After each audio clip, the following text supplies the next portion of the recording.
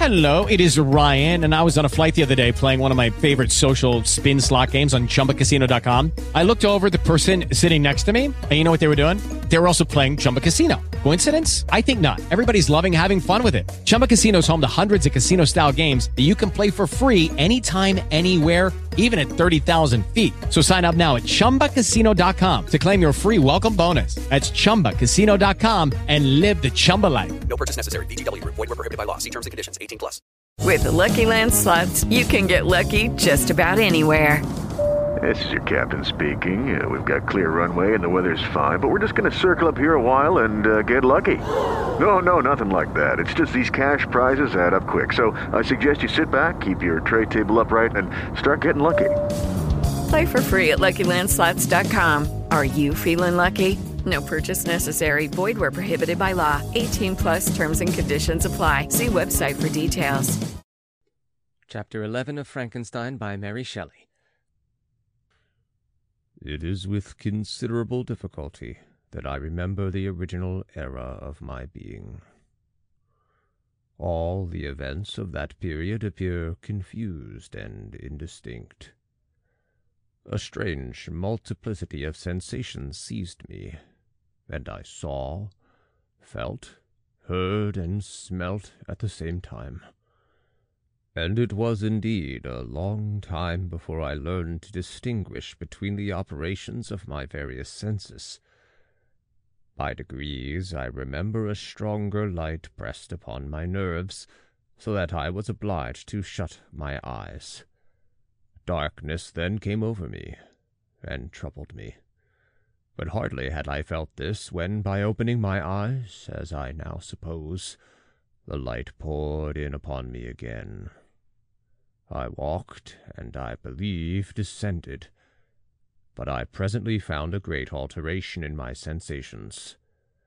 Before, dark and opaque bodies had surrounded me, impervious to my touch or sight. But I now found that I could wander on at liberty, with no obstacles which I could not either surmount or avoid. The light became more and more oppressive to me, and, the heat wearying me as I walked, I sought a place where I could receive shade.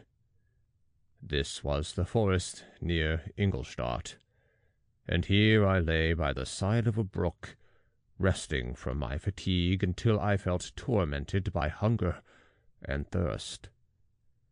This roused me from my nearly dormant state, and I ate some berries which I found hanging on the trees or lying on the ground.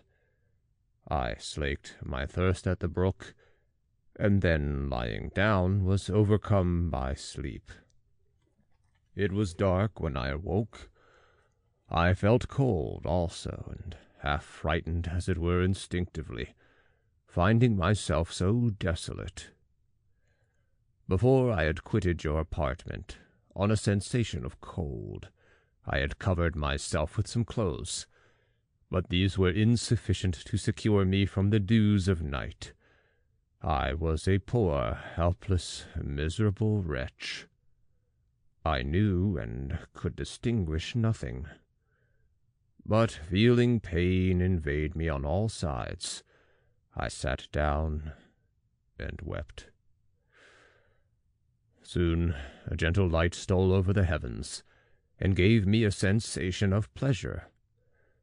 I started up and beheld a radiant form rise from among the trees. I gazed with a kind of wonder. It moved slowly, but it enlightened my path, and I again went out in search of berries. I was still cold when under one of the trees I found a huge cloak, with which I covered myself and sat down upon the ground. No distinct ideas occupied my mind. All was confused. I felt light and hunger, and thirst and darkness. Innumerable sounds rung in my ears, and on all sides various scents saluted me. The only object that I could distinguish was the bright moon, and I fixed my eyes on that with pleasure. Several changes of day and night passed, and the orb of night had greatly lessened when I began to distinguish my sensations from each other. I gradually saw plainly the clear stream that supplied me with drink, and the trees that shaded me with their foliage.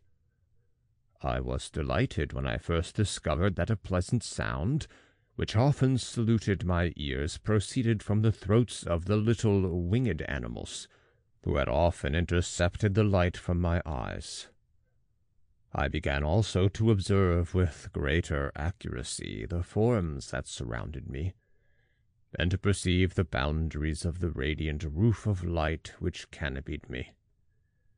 Sometimes I tried to imitate the pleasant songs of the birds, but was unable. Sometimes I wished to express my sensations in my own mode, but the uncouth and inarticulate sounds which broke from me frightened me into silence again. The moon had disappeared from the night, and again with a lessened form showed itself while I still remained in the forest.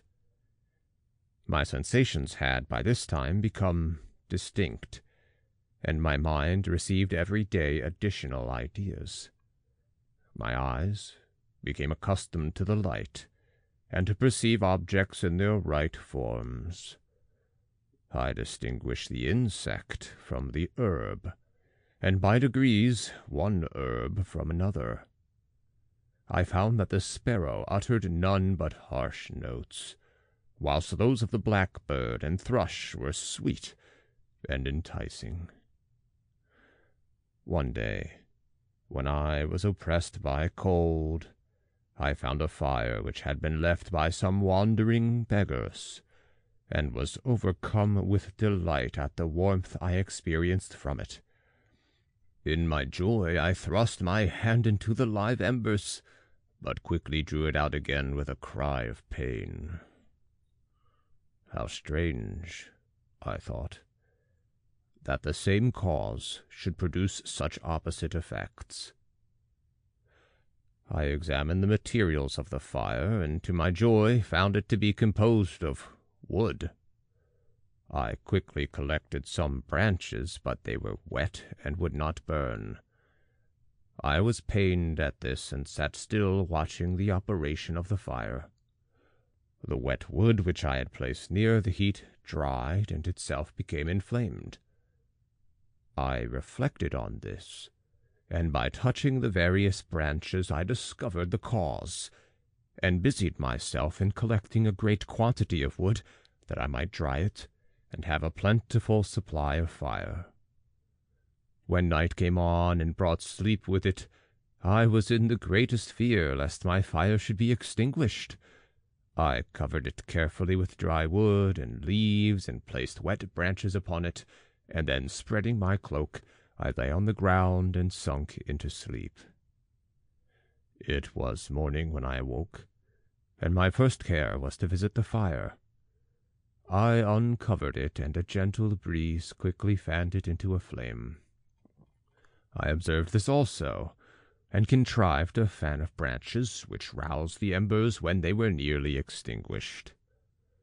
When night came again, I found with pleasure that the fire gave light as well as heat, and that the discovery of this element was useful to me in my food, for I found some of the offals that the travelers had left had been roasted, and tasted much more savory than the berries I gathered from the trees. I tried, therefore, to dress my food in the same manner, placing it on the live embers.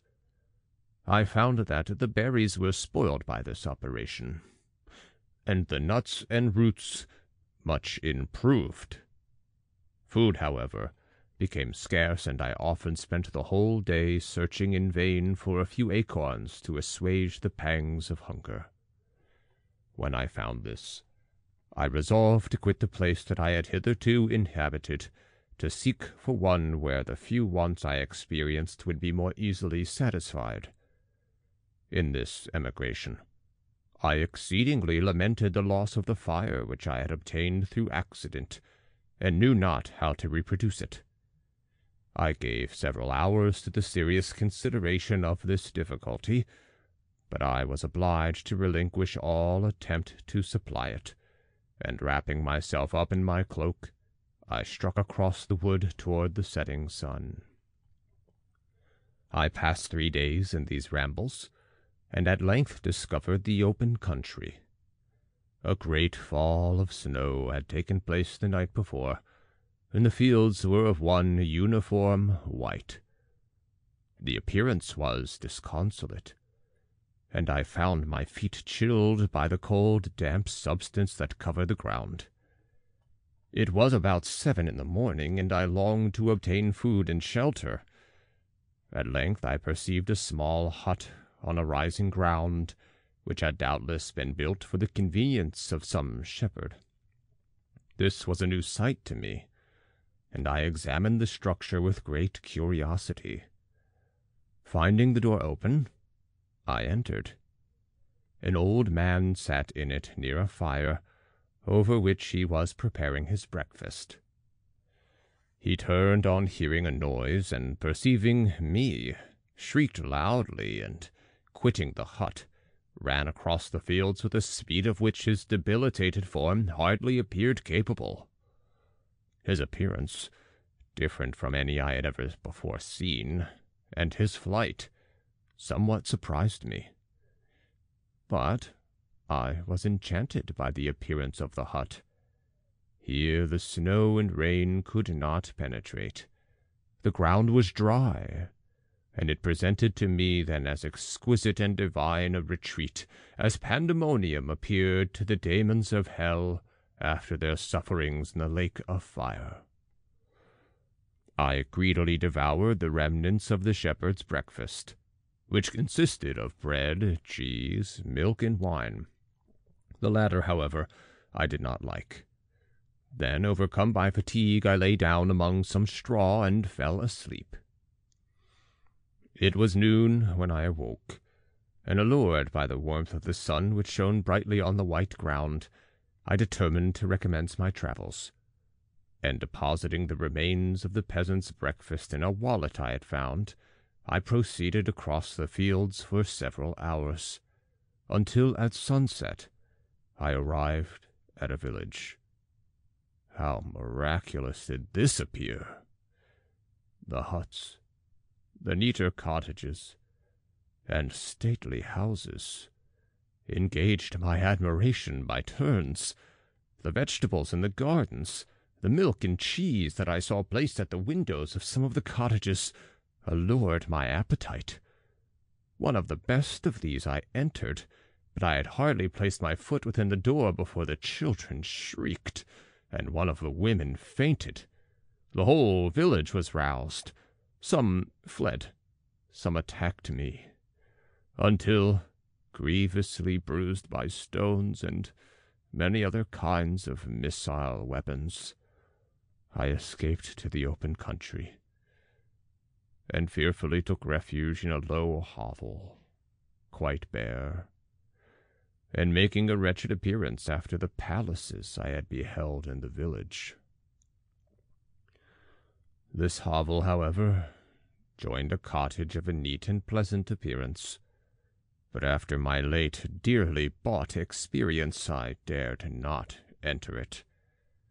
My place of refuge was constructed of wood, but so low that I could with difficulty sit upright in it. No wood, however, was placed on the earth which formed the floor, but it was dry, and although the wind entered it by innumerable chinks, I found it an agreeable asylum from the snow and rain.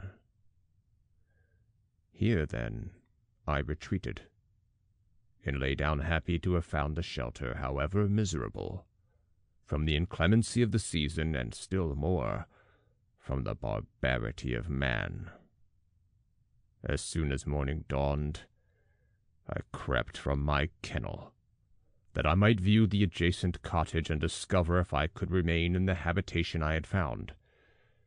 It was situated against the back of the cottage, and surrounded on the sides, which were exposed by a pigsty and a clear pool of water, One part was open, and by that I had crept in, but now I covered every crevice by which I might be perceived with stones and wood, yet in such a manner that I might move them on occasion to pass out.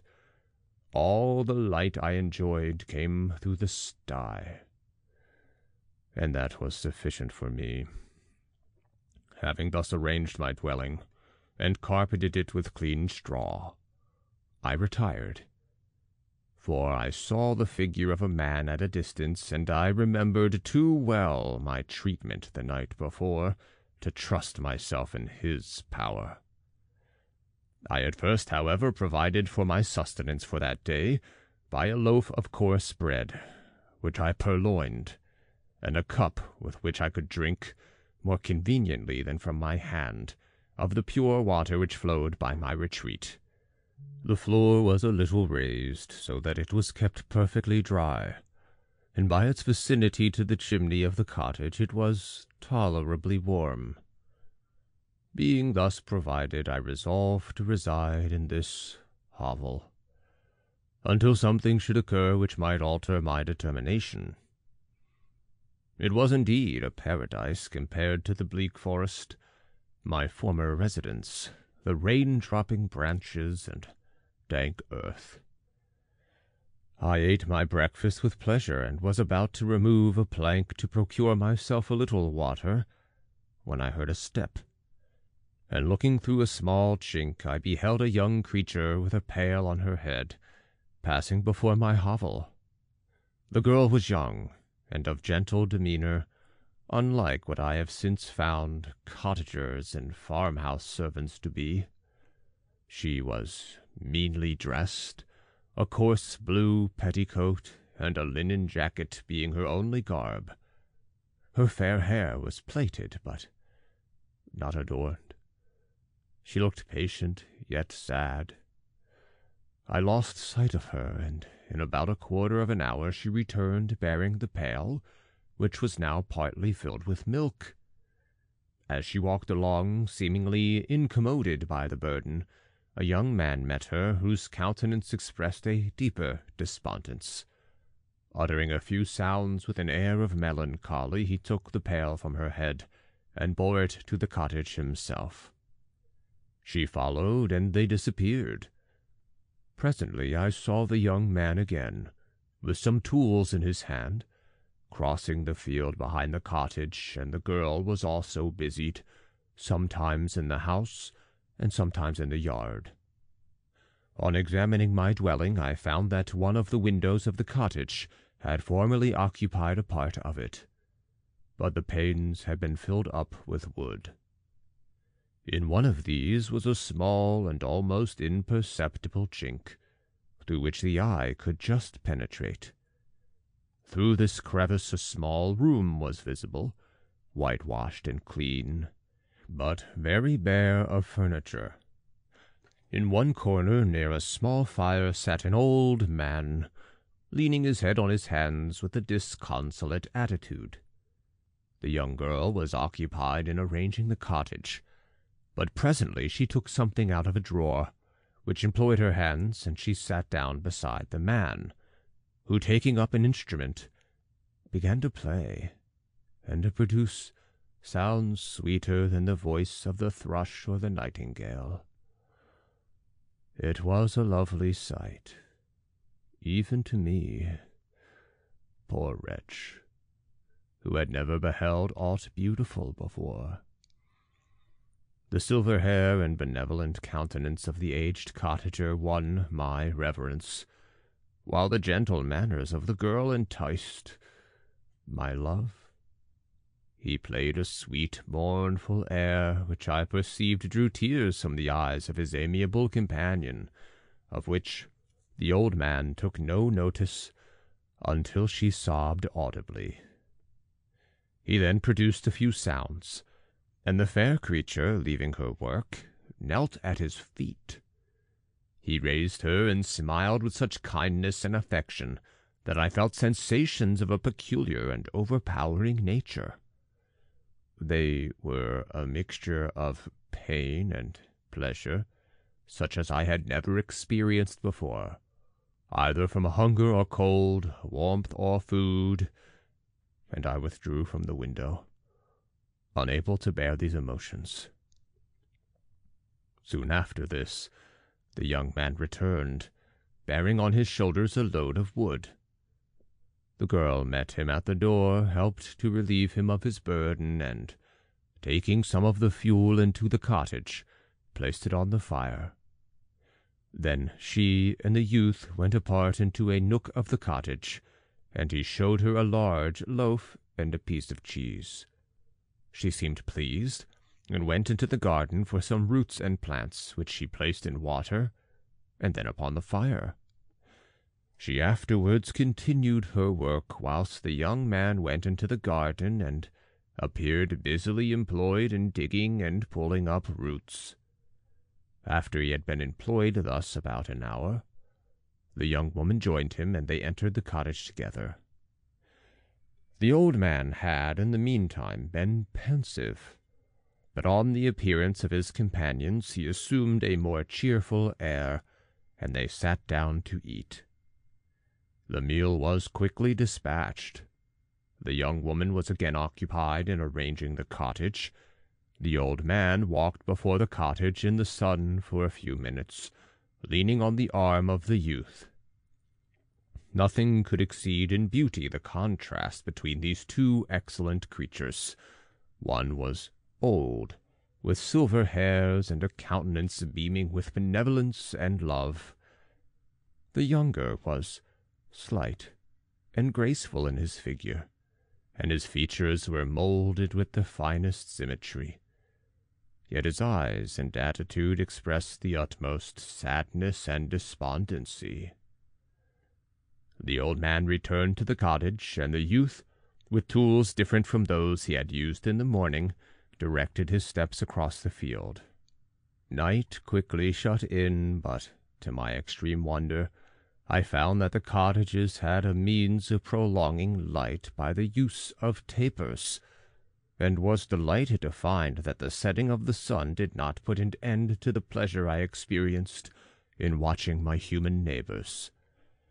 In the evening, the young girl and her companion were employed in various occupations which I did not understand, and the old man again took up the instrument which produced the divine sounds that had enchanted me in the morning. So soon as he had finished, the youth began, not to play, but to utter sounds that were monotonous, and neither resembling the harmony of the old man's instruments nor the songs of the birds. I since found that he read aloud, but at that time I knew nothing of the science of words or letters. The family, after having been thus occupied for a short time, extinguished their lights and retired, as I conjectured, to rest. End of chapter 11.